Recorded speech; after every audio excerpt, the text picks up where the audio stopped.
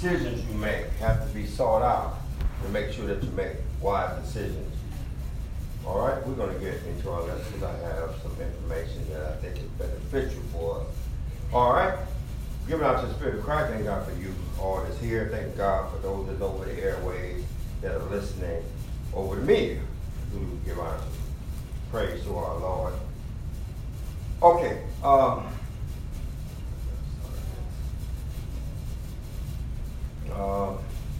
Trying to think how to get into it. We're going to talk a little bit about something I want you to understand. We are down here on earth, right? Mm-hmm. Amen. And we looking up to God. We view God as God is up there. We down here. I'm going to flip some things around. In psychology, in some psychological classes, or even with psychologists, they like to use role reversal sometimes to make you understand people. In order for you to understand how people view you, they do role reversals. In a sense, they'll say, Mr. Frazier, I want you to, or Elder Frazier, I want you to imitate Caleb. And then Caleb imitate Daddy. And you'll see how he betray you as. In a sense, that's like I tell my wife, you imitate me and I imitate her. In some instances, that may be a flattering thing when you see what they do. In other cases, it'll be an eye-opening thing where you say, I ain't like that. You think I'm like, why do you feel me like that? Mm-hmm. So, I'm trying to get that in a way that we can see ourselves through God's eyes. Yeah. Instead of we looking at God through our eyes. Figure, I'm down here, he's up there. Let's turn this thing around. Hopefully before you end, you begin to see something that you didn't see before. You begin to understand or something become more clear than it has been before in the past. All right? Amen. So what we're going to talk about today is guidance of the Spirit. How the Spirit guides us. Okay? Now we're going to talk and read some things and discuss some things. Hopefully, I hope you enjoy this because it is very informative. Okay. Now, us as human beings, we're not just here to just be here and wandering, fumbling around, bumping into each other like bumper cars, and just spinning around like tops on a pull string, trying to figure out where we are, where we're going, what we should be doing. But we're here for a purpose. Amen. Some people understand we're here for a purpose. Some people don't believe we're here for a purpose. You get your hand up? But we need to first find out why we're here. Why did God create me? For those who don't believe there's a God, the first thing they say is, why am I here? And they're going to be wondering this for a while, bumping from thing to thing, place to place, people to people, job to job, and all kinds of other things, trying to figure it out. But look, we are all individuals in a sense. But us, we are individuals between each other. But in a sense, if we understand that God had a purpose for, we realize we are our objective is to be guided by the Lord. We have to seek out what God intends for us to do with our life. And then as we begin to seek Him constantly, everything will begin to unveil itself. The area of your job may unveil itself. Meaning you may go to college for this, but God may reveal to you He wants you to pursue that over there. Mm-hmm. And you may say, well, I did go to college for this, but nevertheless, I feel God pushing me in that direction. So, individuals are divided to their heavenly objective by a guidance system that is greater than that of rockets and missiles. Okay? You never thought about that, did you? God is trying to guide us, and he is greater than rockets and missiles. Amen. Remember, I'm trying to get you to view how God is looking down viewing us instead of we looking up viewing him. The system is activated by the reception of the gift of the Holy Ghost. That's why you need the Holy Ghost. Amen. If any other time during the history of the word being preached, the Holy Ghost needs to be mentioned, it's not. Amen. People think they can live holy without the Holy Ghost. People think they can be motivated and encouraged and stimulated and corrected without the Holy Ghost. You're missing something. You're missing the most valuable part of God getting saved. Jesus came and he died so that he said, remember, he said, I need to go back to the Father because if I don't go, the Comforter will not come. He needed to leave so that he could send the Comforter, which is the Holy Ghost. The Spirit, which is the Spirit of God. The Spirit of God, once in place, remember, it's not in place until it gets in you. When the Spirit of God is in place, it leads and guides daily. Now this is one of the main reasons why the reception of the Spirit is necessary. The inception or the reception or the impartate of the Holy Ghost is very necessary for salvation. Mm-hmm. Romans 8:14 said, for as many as are led by the Spirit of God, they are the sons of God. Yes. That lets you know you need the Spirit of God. The Spirit of God comes through by the indwelling of the Holy Ghost. It's not enough to feel an unction telling you to do something. But you want something riding on the inside, living on the inside. Yes. He said, I will make my abode with you, meaning I'm going to stay in you. Yes. Mm-hmm. There are times you're going to feel a great annoyance. And there are times you may not even know that he's there. But we're going to examine it from God's perspective. Right. This ought to let you know that even when I feel like God ain't there, he's there. He's there. Thank you. Any questions? Moving on. Now, a guidance system is an essential to a truly successful life. Why? Why is a guidance system? Let me back up a little bit. Let that question marinate in your mind for a little bit. Think about it. You were born in this world, so you were once a little kid. They need your guidance. Right? Amen. Why? Why do they need your guidance? Can't take care of themselves. They can't take care of themselves. What else? Anything else? That's it? They don't know where to go. They don't know where to go. In most cases, people are like cattle following other people. They see them walking down there, they start walking down there too. You think I'm lying? No. Go to the mall on Friday night and you see them in droves doing what other people do. And it proves the fact that they like cattle. Break off and start running. You laughing. Why you laughing? Why you laughing? If you just break off and start running, what do you think everybody else gonna do? Run. They gonna start running like they think. Why? Because they think something dangerous happening. All of a sudden you got a mass hysteria of people running, thinking it's just somebody shoot or someone pulled out a gun. The majority, not even all of them, but the majority of them gonna start running. Don't even know why they run. They just saw you run. Okay. So, we need this. The guidance system is essential for a successful life. For no possession so no one possesses the ability naturally to direct their life spiritually.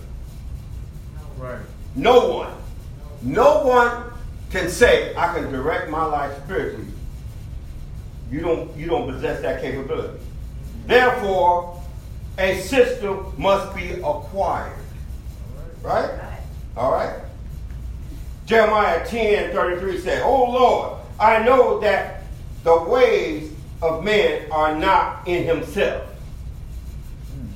It is not in man that walketh to direct his steps." This is Jeremiah 10:23. There are as many guidance systems in our world as there are ingenious people that created them. From following the stars to following the stars theatrically, therefore have sought methods to help them know how to go, where to go, when to go. People following the stars and say, oh, how to go, when to go, where to go. Those who feel that they need no guidance outside of their own wisdom and intelligence are left to wander aimlessly through life with no hope of eternal life. You agree with that, right? Some of the unguided souls are very successful materialistically. But what is a man's profit if he shall gain the whole world and lose his soul? This is Matthew 16:26. In this lesson, we are reminded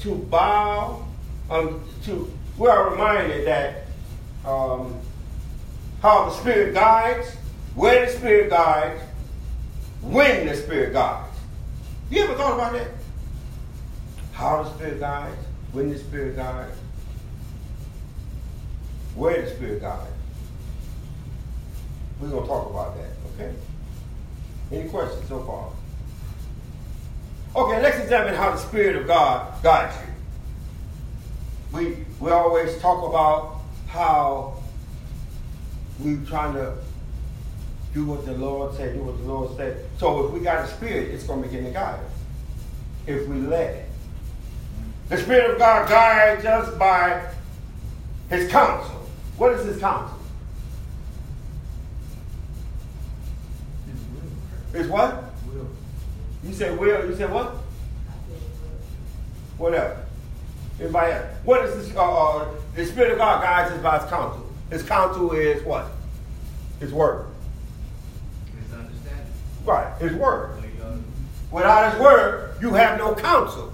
Counsel is what you give to somebody when you're trying to keep them or give them understanding.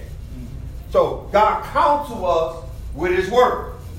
Through His word, right? So we need that word to counsel us. So we have a large manuscript that is inspired by the Spirit that is suitable to every situation in our lives.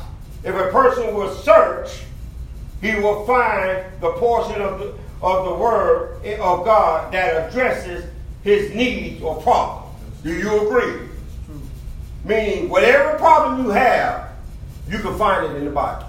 Amen. If you burning in lust, it'll tell you how to handle that in the Scripture. Amen. If you got this problem or that problem, it'll tell you how to handle it in the Scripture.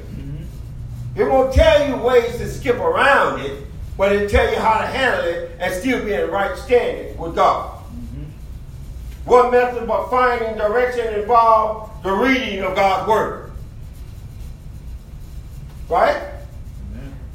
Which is the foundation. Which is what we use to doctrinize. Doctrine simply means teach people. People don't want to be taught anymore. That's why they don't come to church. But leaders ought to be able to break it down to their understanding if they so inquire. Remember, God is a gentleman. He's not going to make you follow after Him.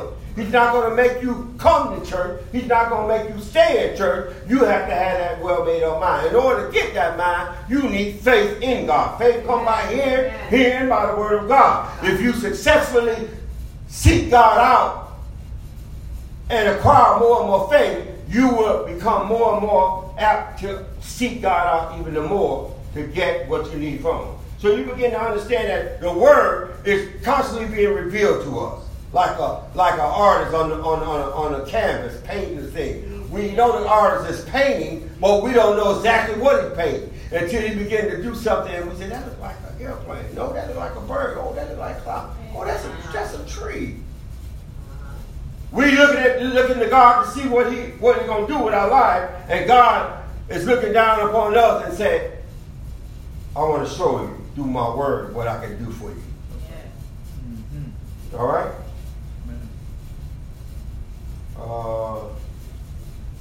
Any questions?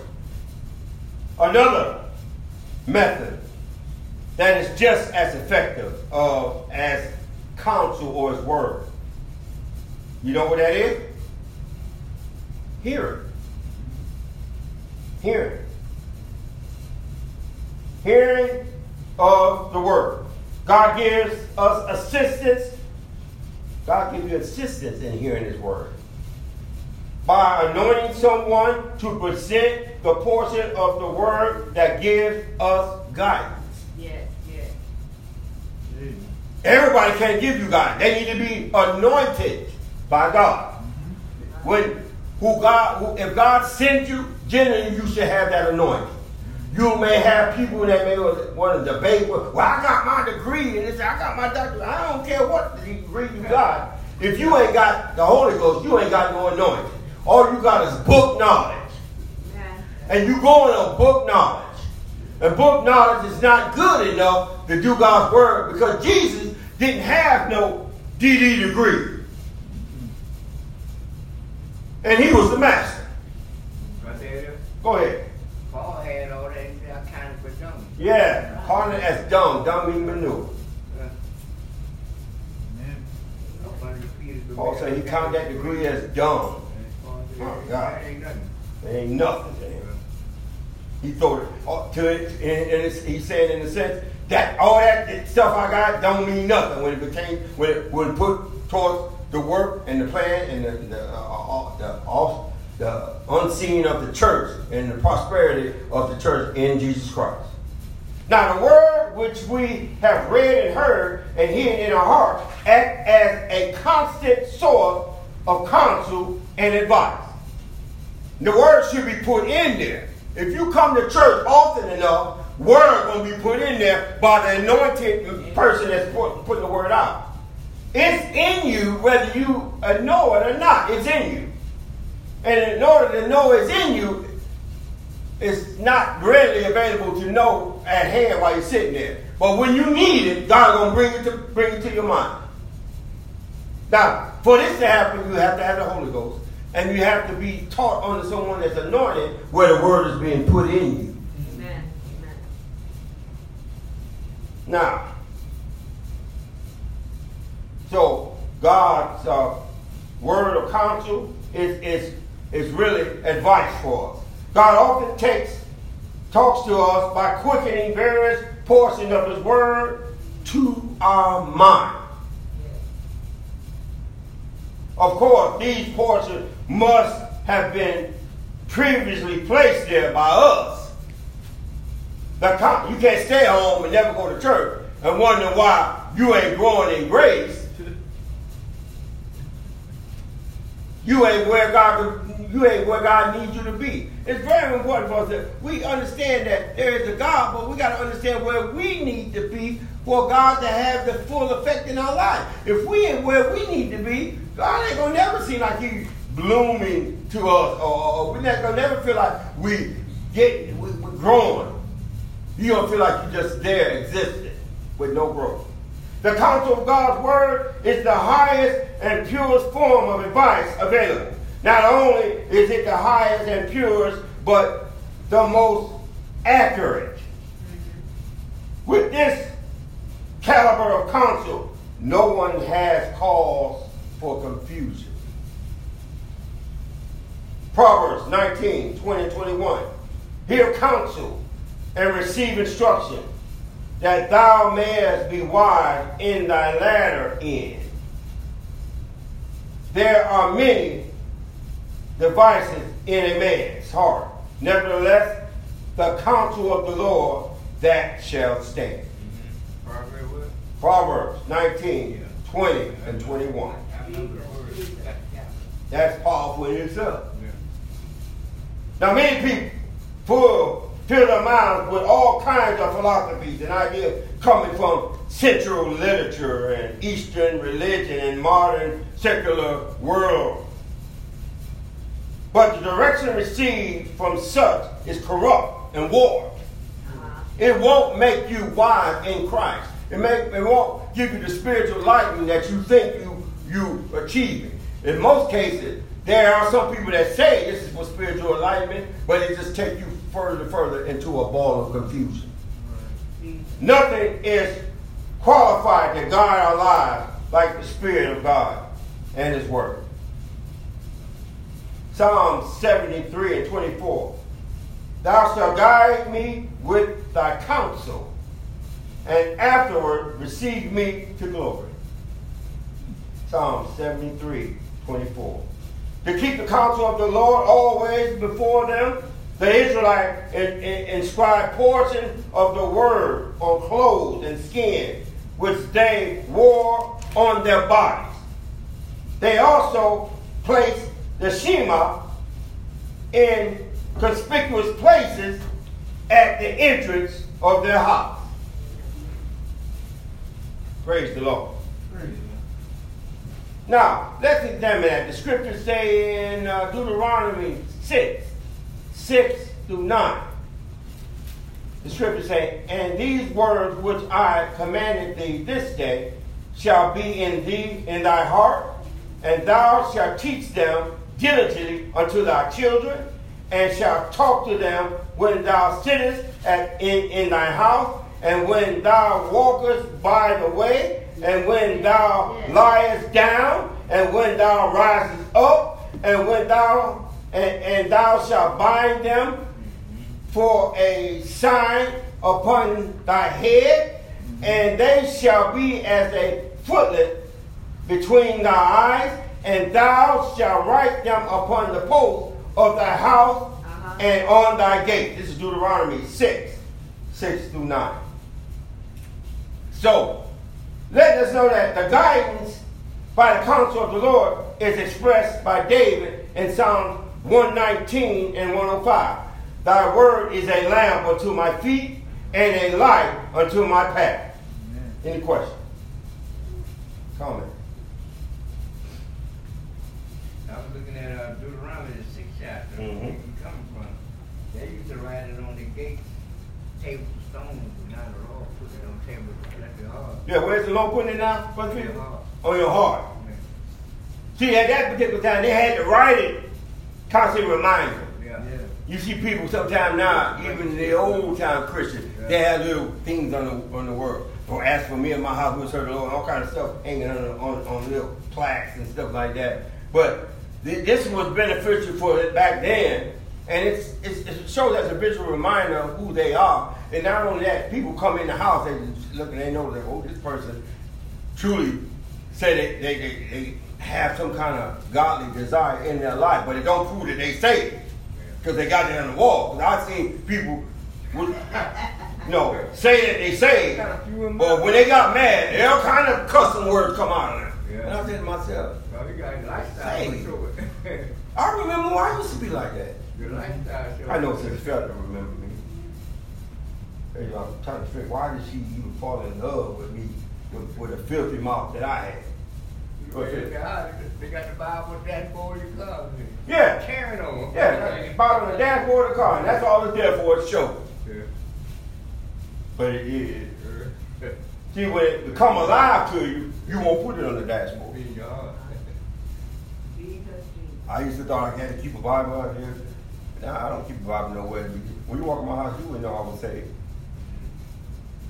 Till you see how I act and conduct myself. It's not about what trinkets or tokens that sits around my house that make me saved. It's on the inside. God said He's gonna write it, but He nailed it. He said, God said, I'm gonna write it now. Back then they had to write it and put it on there, but now He's writing it in your heart. You get it written in your heart, you're going to live it. Amen. The reason why you can't live it, it ain't written there hard enough. Amen. God going to write it. Okay, what we're talking about is how God guides us through with the Spirit which is the Holy Ghost. Okay? Mm-hmm. This is going to open your eyes tremendously and understand. Now, I mentioned the Old Testament, the Shema. What is the Shema? Anybody know what the Shema is? That ain't something that we need to be saved, but I talked about the Old Testament, how back then they began to use the Shema. Now the Shema, no one know what it is? The Shema is a daily reminder that the Lord our God alone is our God. The prayer goes on from how to show value of passing this conviction on to later generations to spare them the tragic result of idolatry to the gods. So they had to have a reminder that you don't go against God. Our reminder now is the Holy Ghost. We need that Holy Ghost. If I ain't got it, that ought to be the eye of the tiger in your mind. I gotta get this. I'm gonna get this. I'm gonna get this. When I got saved, I said, "You talking about Holy Ghost? I'm gonna get this. What is this thing?" I talked to this saint. I talked to my girlfriend, which is my wife now. I talked to Pastor Walker. I talked to everybody had their definition of what the Holy Ghost is, but that didn't help me get it. I just said, I know I need it. I said, Lord, if I don't get this Holy Ghost, I'm going to do my own thing. I said that to myself. But I kept following the sanctified folks. Because I knew if they had it, doing what they do, and if I follow them, I'll get it. Very good to have a good example. Very good. No one's going to know how to live saved without example. Jesus don't have to come down here right now and lead us. He got us. Why did Jesus need to lead you or call you or tell you, you need to do this? He got us. The Word. And plus, he done wrote it in our heart. If you got the Holy Ghost, it's in there. You got Jesus in you. Yeah, you got Jesus in you. We here. You just don't see him. Okay. You just don't see him. Okay. Amen. All right. Any questions? Sit down. When you were talking about the Shema, you know, like the Jewish people, they have a Shema that they perform at certain times of the year, like with Passover and with Yom Kippur and all these different feasts. They, you know, like the Passover, they bring their whole family there and they talk about, you know, what happened in the past and how God brought them out. And that's how we have to do about Jesus. Jesus brought me out of this. I remember, you know, when we were starting out and the children were small, in the morning, that was like the Shema prayer. Like, okay, the Lord gonna watch over y'all, the Lord gonna protect y'all. That's what he does. He got y'all for a special purpose. And that's just to remind you that God is there, that he's there. And, you know, as they begin to grow up, they realize, yeah, God is here. When I get in trouble, God is right there making me find a way. Amen. All right. Now, with this, we're talking about the Spirit, guidance from the Spirit of God. Once we get the Holy Ghost, we have the Spirit of God, it will begin to guide us. That's right. Until then, we don't know which way to go. Yeah. We wake up saying, should I do? Going by the Spirit that the devil throw at us, I should follow him, I should go in there and faith with him. And then, but once the Spirit get in us, it begin to bridle us and tell us what we should. Yeah. Now, like I said, it's genuine. Now, it ain't going to make you. It's going to suggest you should do this. Or you need to do this. It's not going to say, you need to go. Come on. You need to. It don't talk like that. That's how the devil talks. The Lord will say, you need to go pray. He don't coach you like, you need to go pray. You need to go pray. Or it's time to go to church. Or you need to do this. Okay. Some people, if you stay with God long enough, you'll bear witness of what I'm saying. Praise God. Okay. Another way, the Spirit. Remember, if you got the Spirit in you, it begin to guide us in Another way the Spirit will begin to guide us is with his eyes. I didn't say with our eyes. We are not guided by what we see because we don't see that much. Or we see errors on top of errors. Now, it's all right to see errors. I want to make sure I address this error thing. Errors is good. Your body is made to consume various things that is beneficial for the body. And the stuff that is not beneficial, it generally gives you a bowel movement to let you know you need to let that junk out. So don't be surprised when somebody can say one thing good and the next time they're saying some garbage. You got the capability to filter that junk out.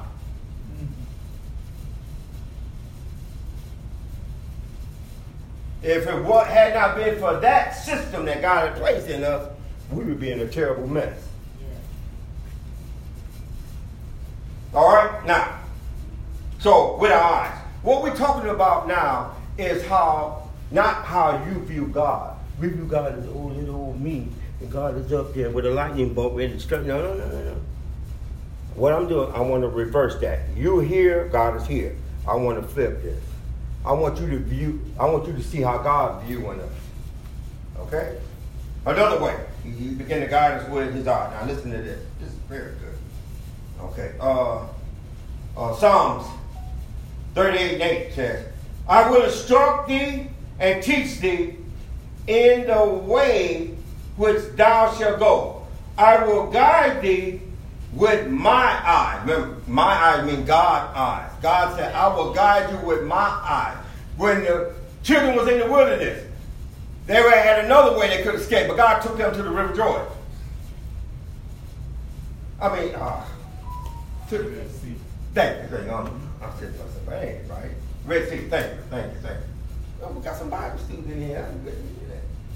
Took us to the Red Sea. See, God could have took them another way. The people was complaining that God brought us out here to die because there's no way we're going to be. What? We got the sea here. We could die this way, or we can stand here and be destroyed by the Israelites, the Pharaoh's army coming at us. God brought us out here to die. It's a die situation to them. But God had parted the Red Sea so that they can go across. Praise the Lord. So God, how was God able to do that? Because God was watching them with his eye, not our eyes. Remember, I'm trying to give you God's view of you, not your view of him. Because we look at him like, but God split that. God is watching you 24/7, whether you acknowledge it or not. Amen. God don't have to seek to find you. He already know where you at, even at this second. It's crazy. And like, even the example you gave, when, God parted the Red Sea, it's like, those are the situations that, remind us of how powerful God is and who God is. Sometimes when we're going through stuff, when we feel like helpless or hopeless, we say, God, like, why would you let me feel like this? Why would you, make me feel like there's no hope? But in reality, when God do come through and reveal himself, you be like, oh man, God, like, only you could do this. It's almost like God's reminder telling you, like, I never left you, and I wanted you to know when I make a way for you, that it was me and not you. That's right. All that is the faith being tested. Praise you. Now, even though the Bible uses the likeness to God in the shape of characters such as a man, it permits us as humans to understand a little better how God guides us. For how could God guide what he could not see?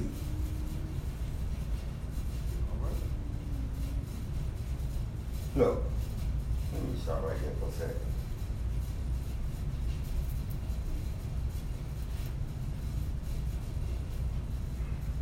This is you.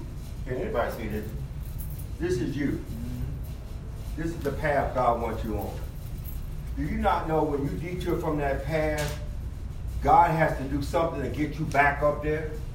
And generally, it ain't something like win the lottery, get a bunch of money, give you the dream job, give you the house. It's generally trouble. If you started going that way, and all of a sudden you saw all type of hell break loose, somebody shooting guns, you're going to immediately run back that way. Trouble comes to us to put us back on the right plan. You got to get that in your mind. God, the trouble that's in your life is because you may be detouring. Yes, you're going to have a level of temptation and trials to prove God already knows where you stand. You need to see where you stand. But God is going to allow certain things to get you back to his road and keep on that road. Every time I go this way, where all the sanctified people going, things will be okay. They won't be good, excellent, but they'll be okay. But when I detour, God allows something to happen that shakes me, put fear in me, that makes me want to. It's no different than an animal right now. If you see an animal coming here and I try to step on it, it's going to turn and try to go back the same way it came to escape.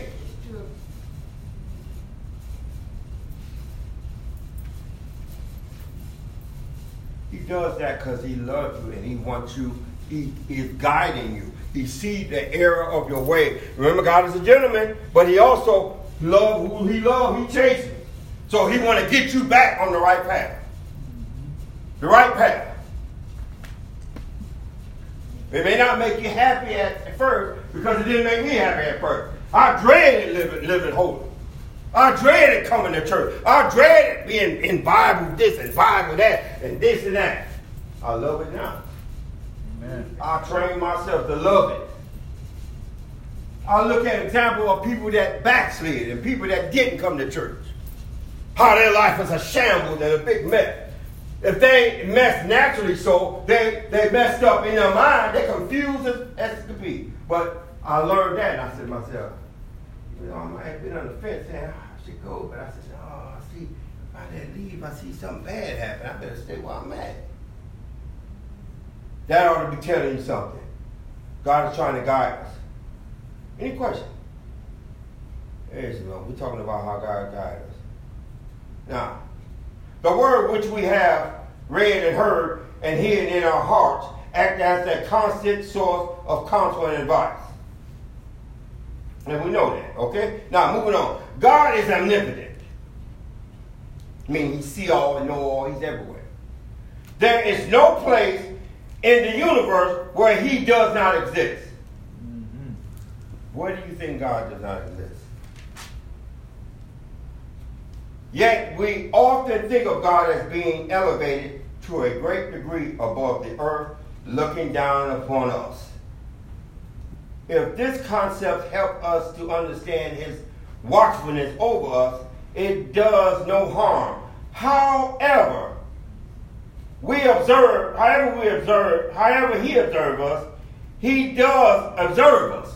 I want you to understand. However you think God observes you, don't take away from the fact he's got an eye on you because he don't always do things the way you want, because he don't always show you in some type of miraculous way that I still got my eye on you. He got his eye on you. For the eyes of the Lord are over the righteous, the Bible says. This is 1 Peter 3:12. And it is open to the prayer. Now, not only can we receive comfort in knowing that the eye of the Lord sees us, but we also take assurance in knowing that his eyes sees much further than our eyes. Amen. Meaning, I can only see as far as from here to a certain distance. God sees further than that. He already knows we on a path to destruction. It just haven't came over the horizon yet to show us that we headed for danger. He sees farther than that. So he has the ability to forewarn us some type of way that we need to detour. That's right. Any questions? He sees the future and knows. Based on your decision that you're making, he knows that the future, based on your decision and how you conducting your life now, he sees that the future is not the end. That's not where I want you to be at.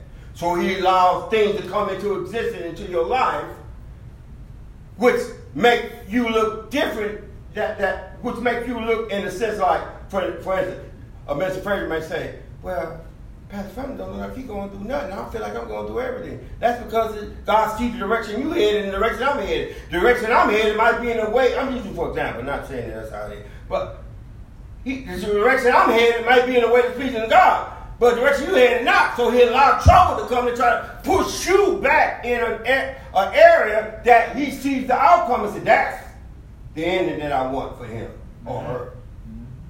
Therefore, he sees the future and knows, therefore, how to lead us accordingly. Remember, he's leading us like we're leading the children. The children don't know which way to go. When the children, if you let the children go out there and say, let's go to the car, and they immediately start walking out the way, you're going to, you're going to be, hey, where you going? Right. And then, I'm keep walking. Be like, don't let me get you. Don't let me. They ain't gonna come and say, I got a piece of candy for you. I'm gonna reward you for disobeying. They say, don't let me get you. Yeah. Okay. Any questions? So our inability to see beyond our limited vision is the main reason that we need divine guidance. We don't realize the decision we make is taking us way off the road. We think, I think it's best for me to do this. I think it's best for me to do that. We better find out what God will let you know what's best for you to do. Since we cannot see where we are going, we do not know the way to go. You don't know the way to go because you can't see.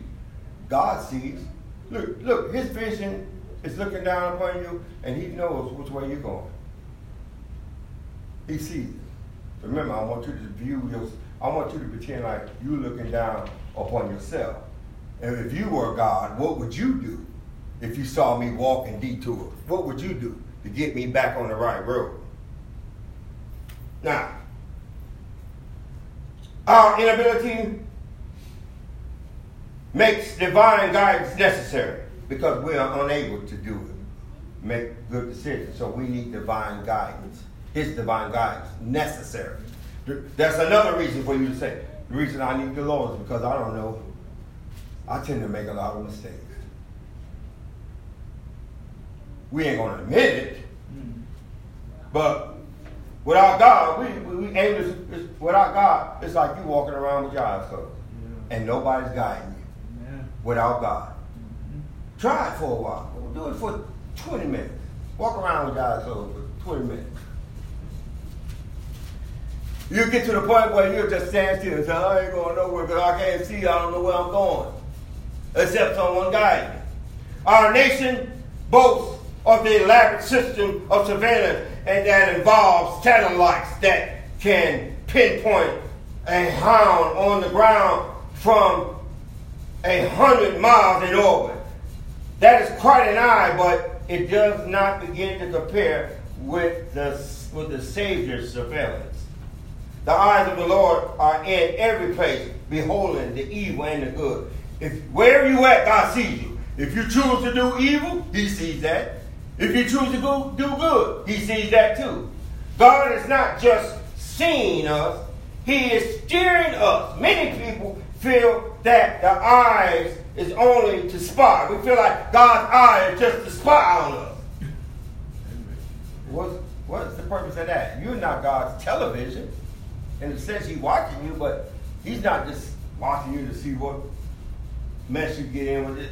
Many people feel that way. That his eyes is just there to spy upon us and so he can say, I found you doing something wrong. That is the expression of the unrighteous. People that are unrighteous think like that. But the righteous know that his gaze is to protect and guide us. I will guide thee with my eyes.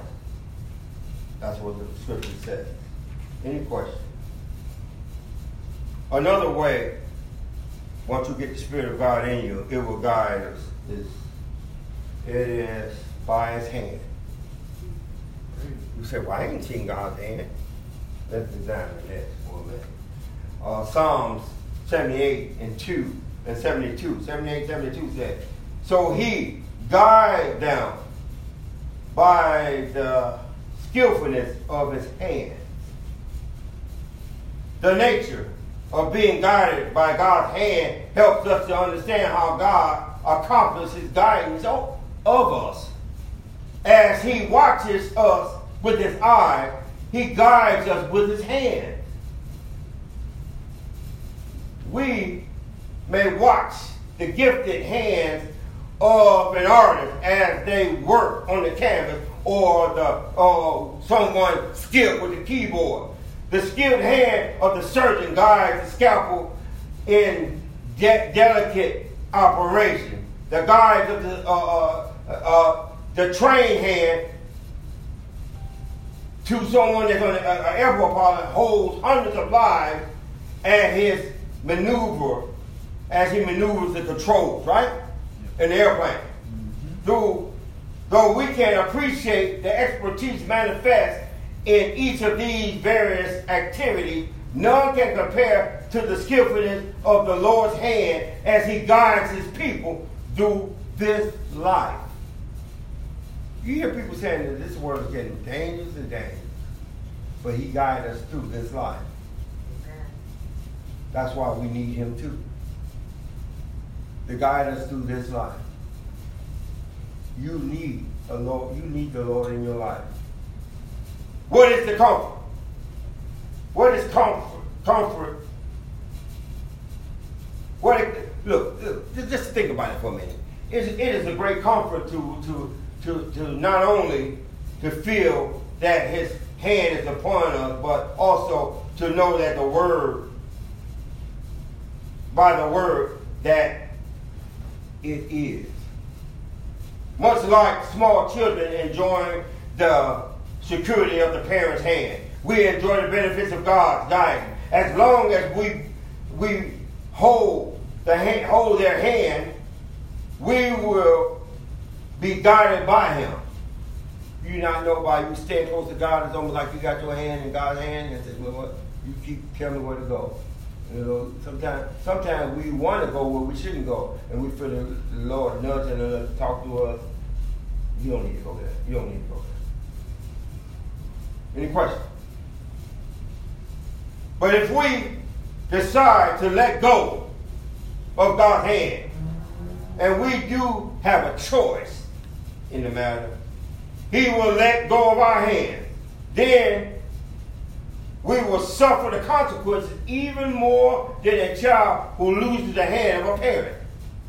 In some cases, when a child is, I remember my mom, when I was a little boy, we went downtown Cleveland, Ohio, and to a little child, every building is like a humongous building, because you little, so now the building even seemed more high. And I let go of her hand, and she let go of mine. I don't know how we broke hand. I turned around, I just saw a bunch of bodies with it, and I stood there and started crying. Ah! And sometimes you let go of God's hand, God will bring you to a point where you somewhere crying. You crying because you know God, you need to be back where you need to be at, with God's hand, with God protecting you. So, but when we got back together, it was like, oh, thank God. That same feeling is when we ain't with God like we should, and we finally get back, we be like, oh, thank God. Yes. The calm of his palm is all the guidance that we need. Not only does God guide us with his hand, but he guides us by holding us in his hand. John 10:28-29 says, and I give unto thee eternal life, and they shall never perish, neither shall any man pluck him out of my hand. My Father, which gives them me, is greater than all, and no man is able to pluck them out of my Father's hand. These verses have caused many to wrongfully feel that once we are in God's hand, it is impossible to get out.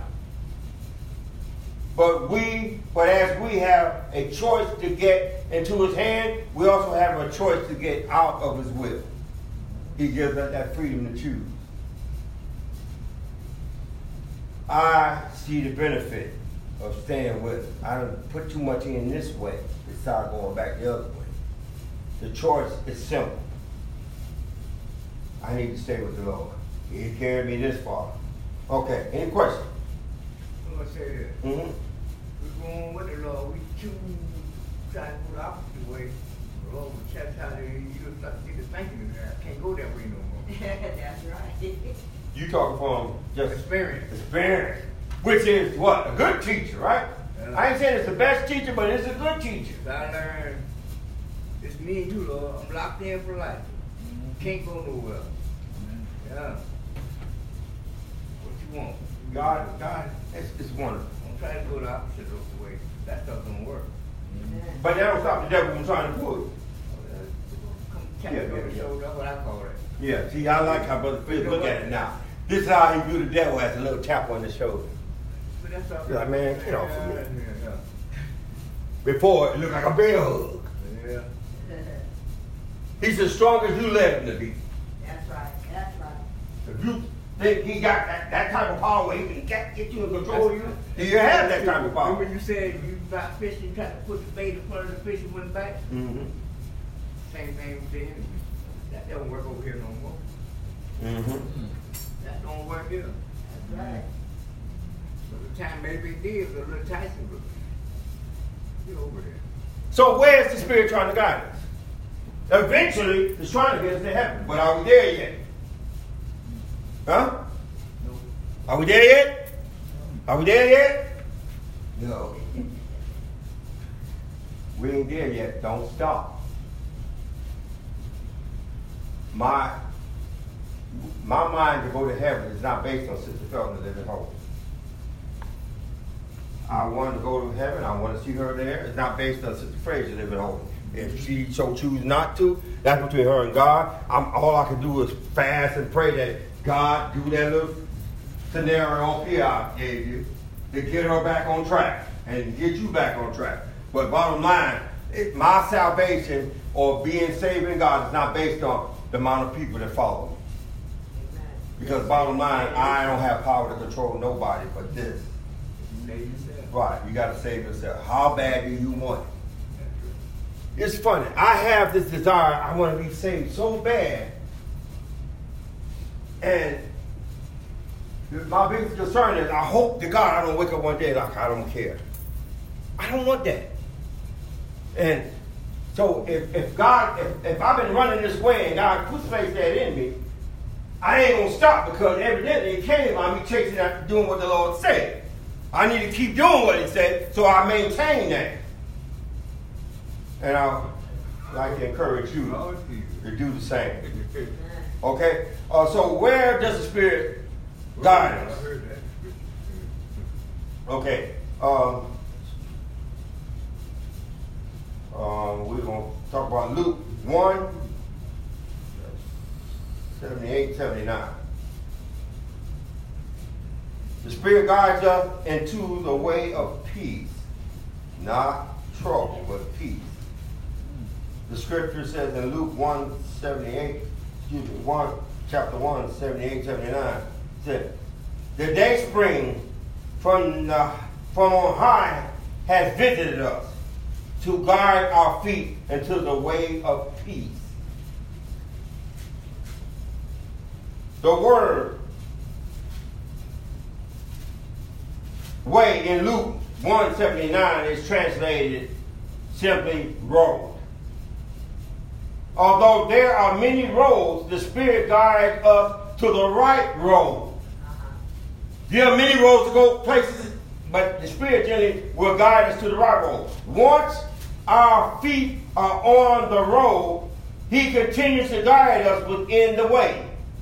Ezekiel says of the 4 living creatures,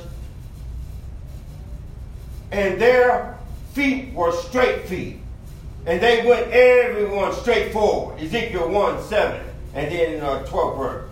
As the living creatures with straight feet went straight forward, the Spirit guides us even onward.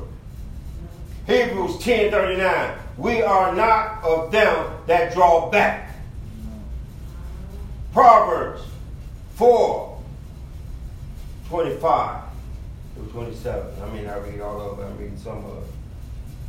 Let thy eyes look right on, and let thy eyelids look straight before thee.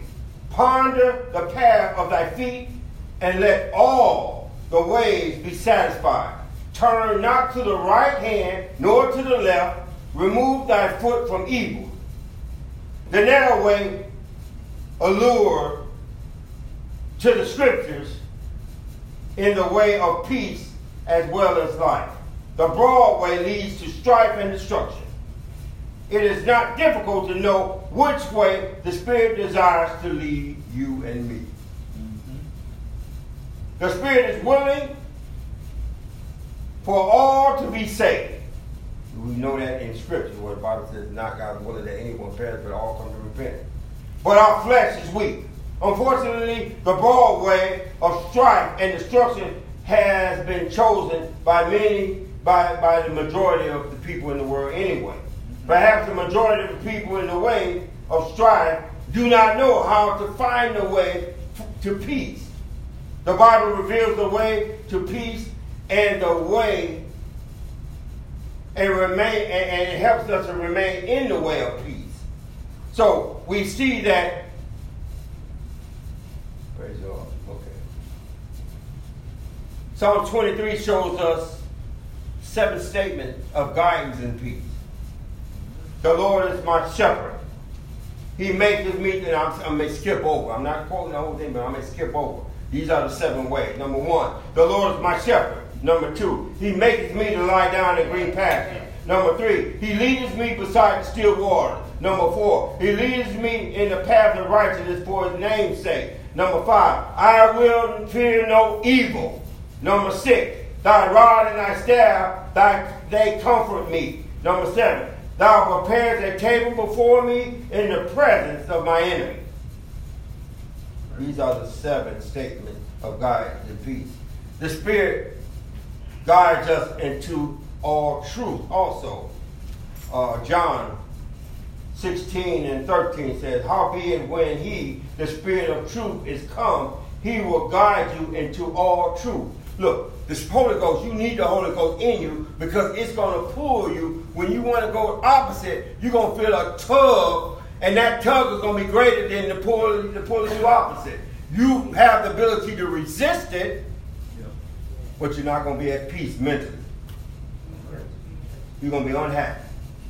Most people that don't do what the Lord say are very unhappy. They're sad. They're mad. They're miserable. They at the point where they just feel like, sick. They almost have this demeanor like they sick of life. I had that feeling when I struggled between trying to live saved and unsaved. Yeah, I got to the point, Sister Praise. I was sick of life. And I found out it wasn't that I was sick of life. I was sick of trying to struggle, trying to teach. Serve the Lord today, then serve. That's what made you get that way. I wanted to successfully be on one side. I didn't want to successfully be on sin, but the Holy Ghost wouldn't let me. Every time I tried to stay in sin, Holy Ghost would keep nagging me. So I try to live saved, and I keep feeling the pull of sin. So, but I kept staying in the way. Okay, now, and God eventually will get you strengthened to the point where you have power to resist. Now, remember, He guides us into all truth. Now, the guiding system of the Spirit will not only guide us in the way of peace, but will also direct us into all truth. Everything that everybody tells you is not true. You ever heard somebody quote scripture to you and you know that ain't true? You ever heard somebody tell you something that's out of character of the person? Oh, I saw Sister Fenton out there with another man kissing and hugging. You know that's out of character. That ain't true.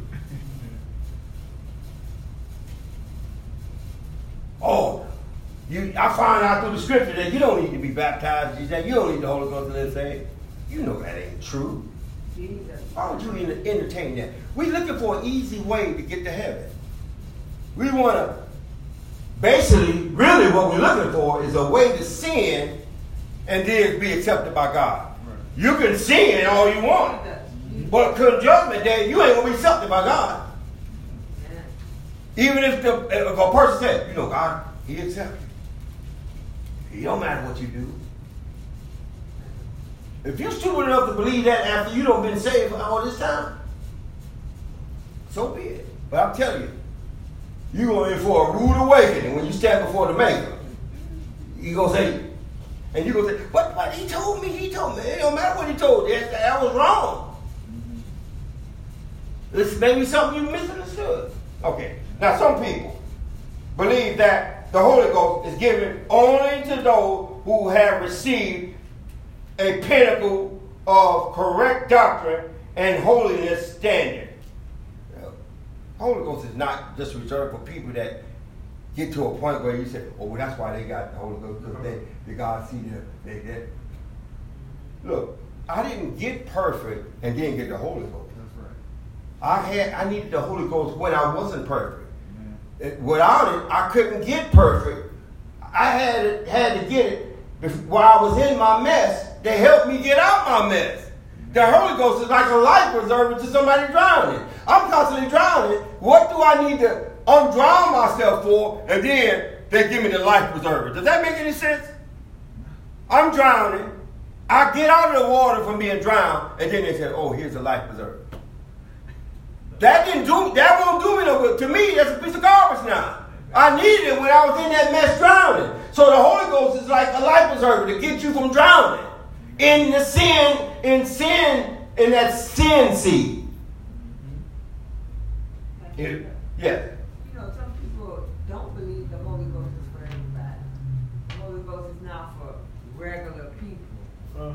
What is regular people? I'm a regular people. A lot of, I don't know how many people you talk to about being saved, but a lot of them, oh, well, it's because your husband is a bishop, or you are a pastor, or you are a deacon, you are this, and they think it's not just for the regular people. I actually had a young man tell me that. He said, well, the Holy Ghost is not for regular people. That's why I'm saying that, because that's exactly what he said. I said, what do you mean it's not for regular people? The people that the Lord called to be like, bishops and heads of churches, that's who the Holy Ghost is for. That's why they speak in tongues. Mm-mm. I said, you don't think the people that are heads of churches used to be regular people? I was going to say that. Regular people? And he looked at me funny. I said, What do you call regular people? He's bigger, like just a common man. Like me and Sister Tiffany, or me and Sister Frazier, or Brother Josh. We the regular people. You the people that God got it set aside. But I used to be one of y'all. No, well, I'm just saying some people are under that understanding, and you even have some leaders who teach them as if the regular people don't need it. But like you said, that's our guidance system for everybody. We are able to find out the truth. You got to seek it out. You got to seek out the truth. Like I said, we have the capability to ingest a lot of things, but we know when we done took something in that we shouldn't have. Our body sometimes let us know we need to get that junk out. Man, that's true. We don't fight to keep it in either. That's right. You want that junk out. And then when you get it out, you feel, oh, thank God, I feel better now. Exactly. Don't you say that? The same when somebody feeds you a bunch of garbage. You get that junk out and you say, oh, I feel better now. Now, since no one can conjure holiness standards, can conjure a true understanding of doctrine or achieve perfection in holiness without the Spirit of God, which is through the Holy Ghost, it is important that a person begins his or her quest with the Spirit. The Spirit is given to guide us into all truth. If we don't have a mind to say, I got to get the Holy Ghost, and try to get it, it ain't going to guide you into all truth. You're going to go for a while and you're going to quit. You're going to go for a while and quit. Though a person may have enough truth to be saved, no one possesses a full knowledge of truth. There is always an area of truth into which God desires to lead us a little bit further. And this generally is going to come through getting us perfected.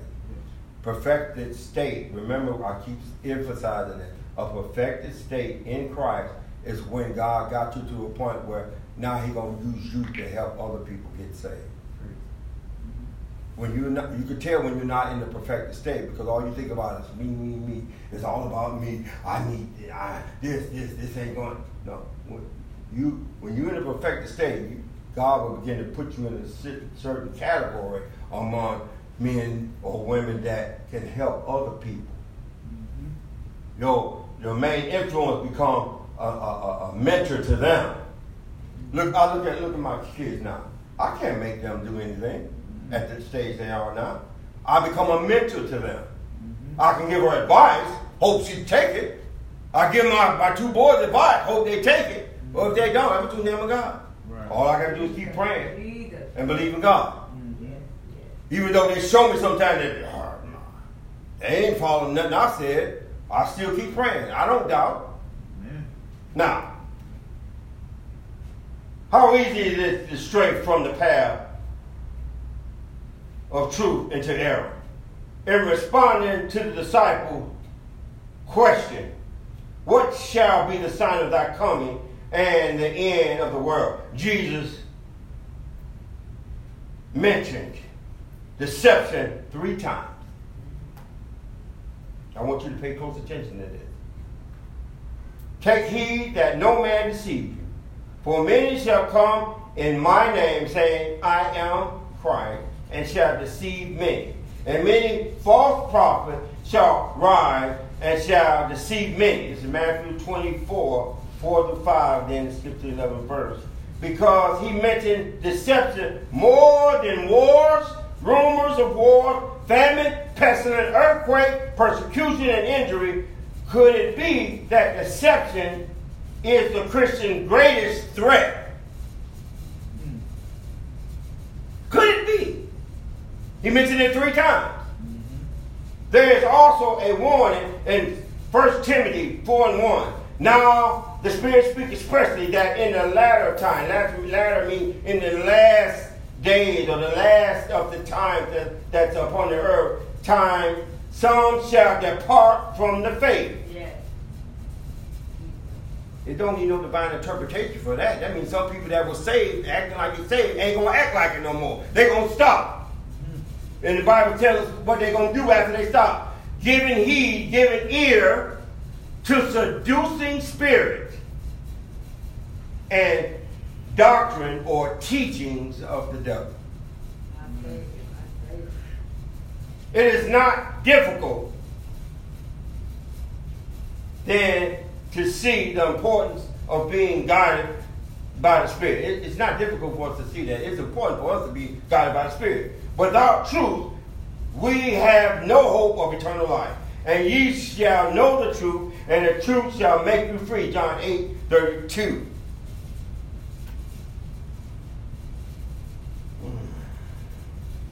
When does the Spirit guide you? Well, where does the Spirit guide you? Besides springs of water. Isaiah 49:10 talks about that. They shall not hunger nor thirst, neither shall the heat nor sun smite them, for he that has mercy on them shall lead them, even by the springs of water shall he guide them. The Spirit guides into the ways of peace, into all truth, and beside springs of water. The latter represents spiritual renewal. The spiritual renewal is necessary for the journey because the journey is rigorous. So spiritual renewal is necessary. Every journey needs a rest stop. And every desert needs an oasis. The trip to heaven on the road of life is no exception. Thank God he has provided for that need. He leadeth me beside the still water, Psalms 23:2. The wear and tear on the body and soul is a very real factor, right? You agree? Sometimes the body is wear and tear the body. This is why we need renewal. We need to be renewed daily. The inward man is renewed day by day. 2 Corinthians 4:16. After crossing the Red Sea, the children of Israel traveled 3 days into the wilderness of Shur and found no water.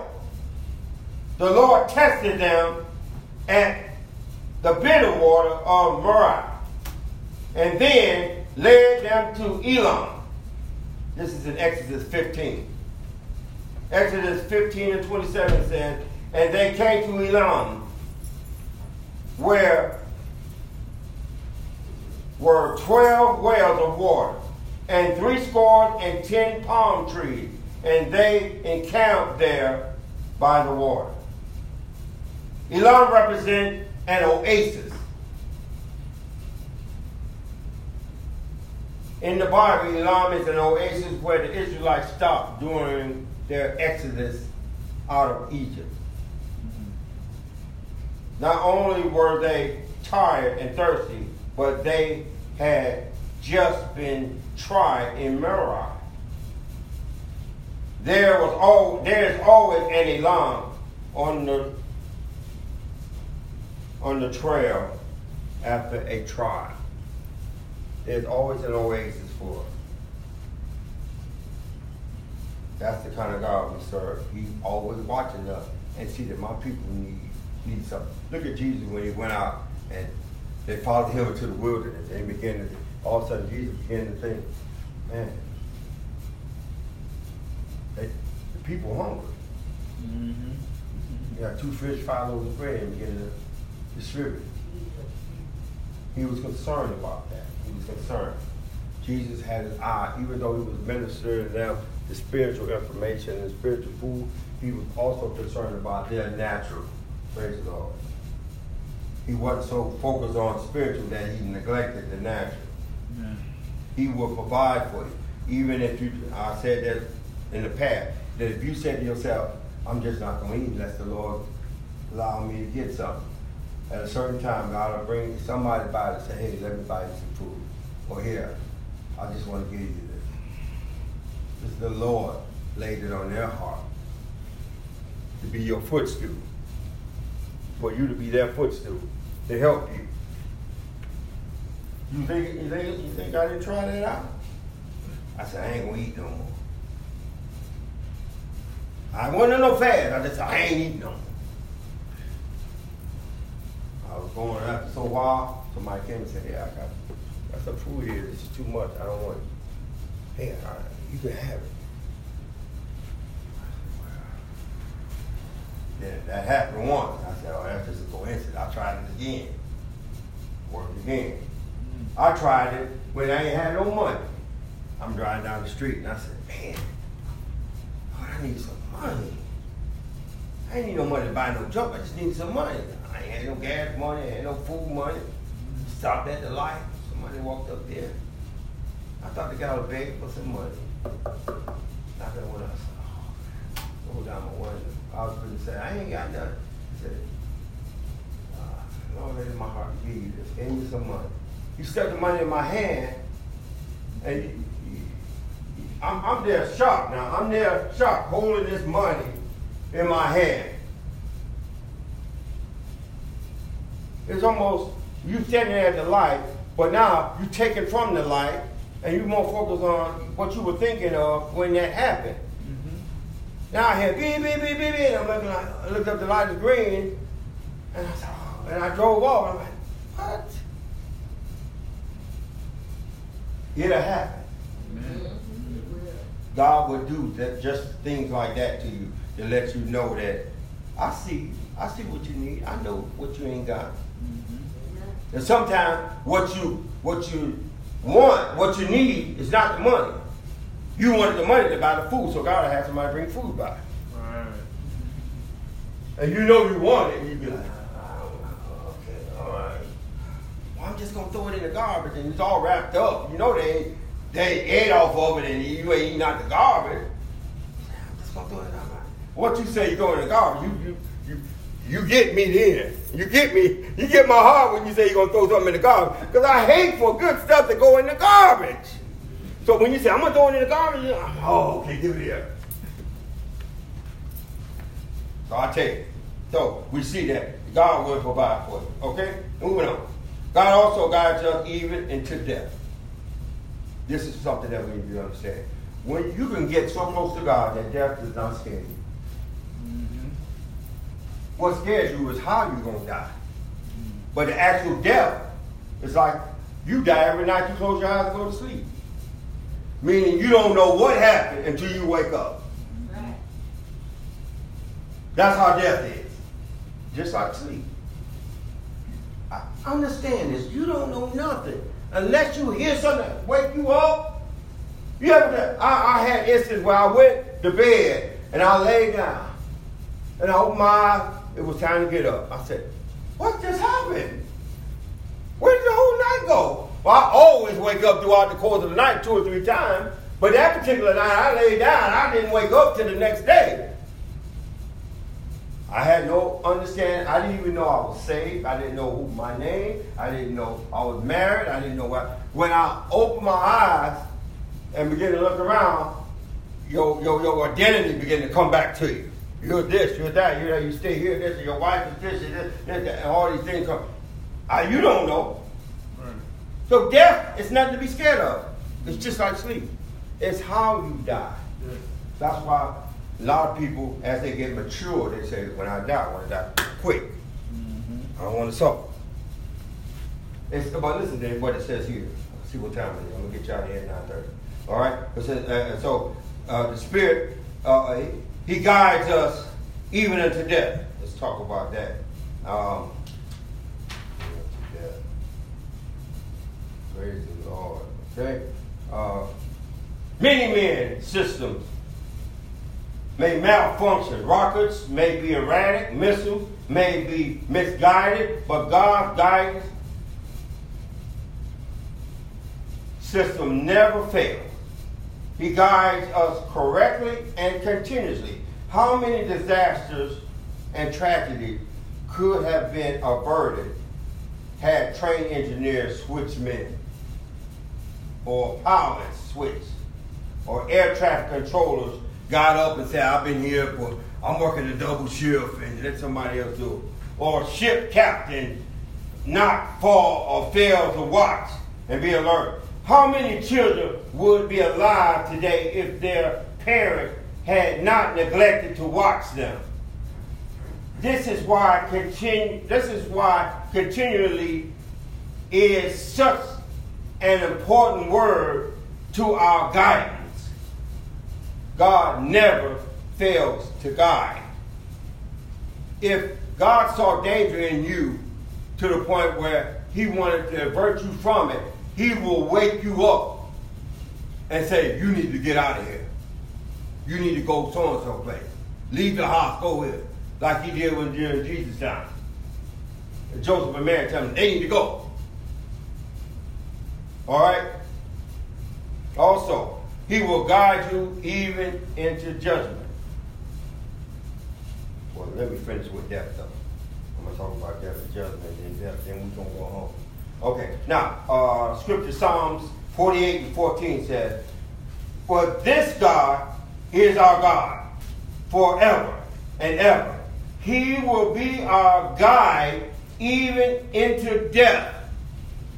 So, death is unfamiliar territory to us. We done taken this whole life, which is unfamiliar, but death is another category that we never experienced.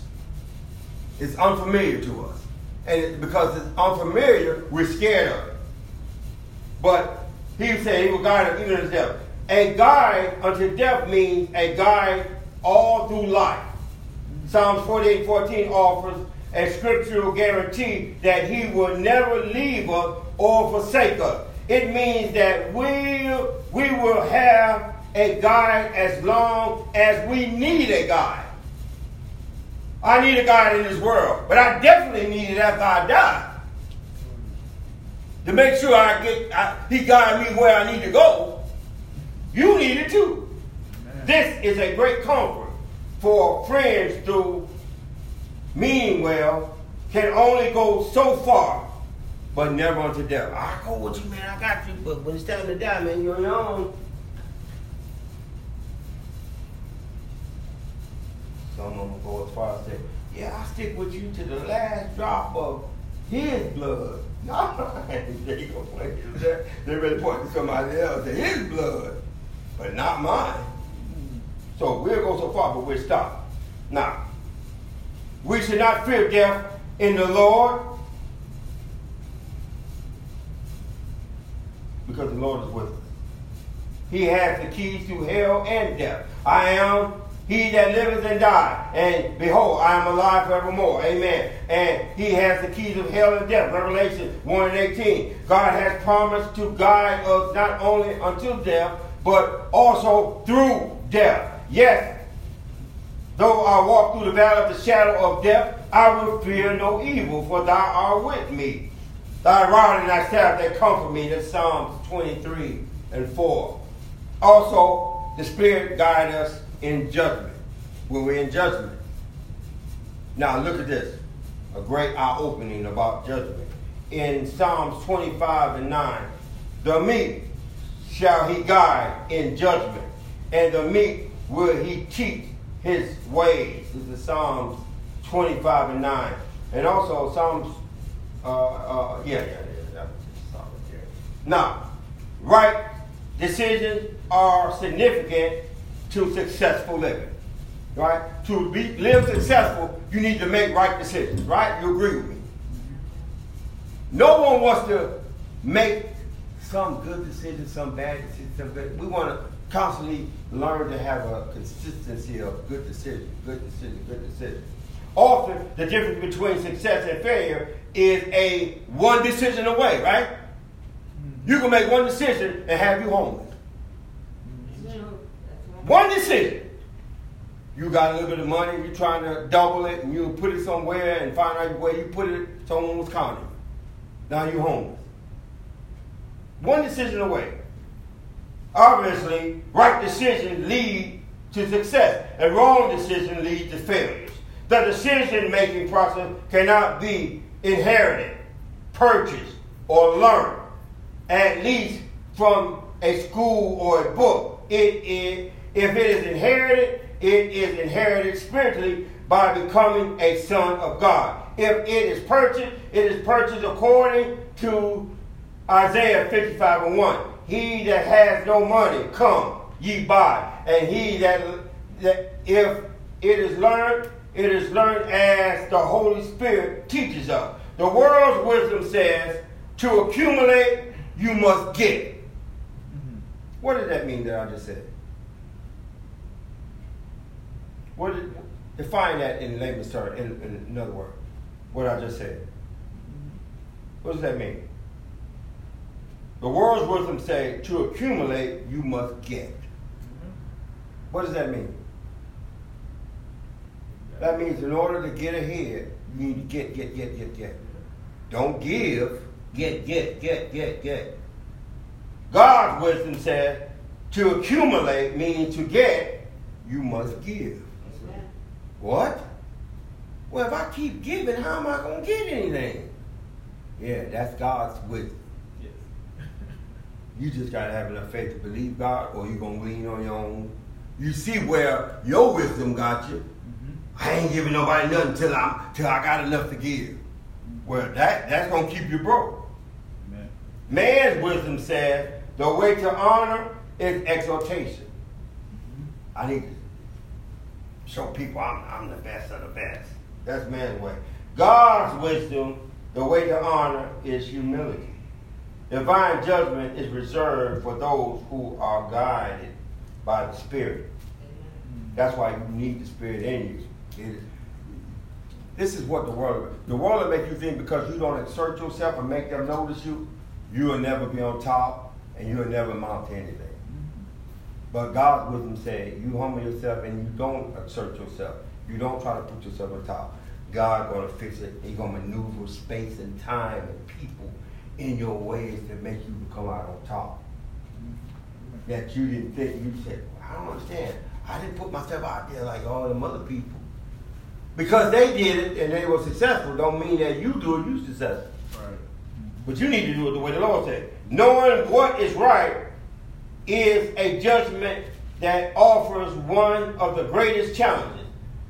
It was this kind of challenge that caused Solomon to ask for wisdom instead of riches.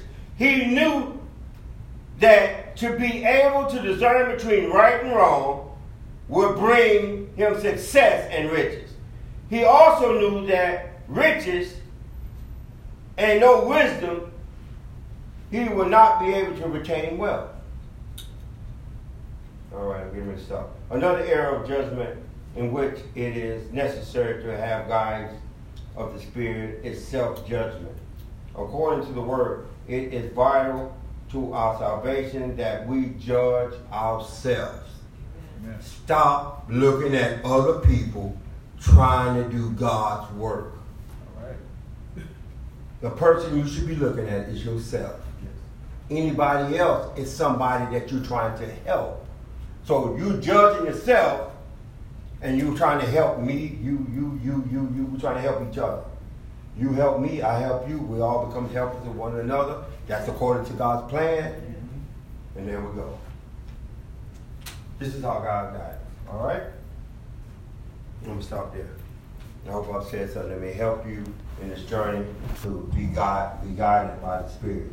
But you, in order to be guided by the Spirit, you need the Holy Ghost. Please, I beg you. What does it take? Apostle Paul said, I beseech you. That means I beg you. By the mercy of God, get the Holy Ghost. Get it. While it's still available to get it. That's You understand? right.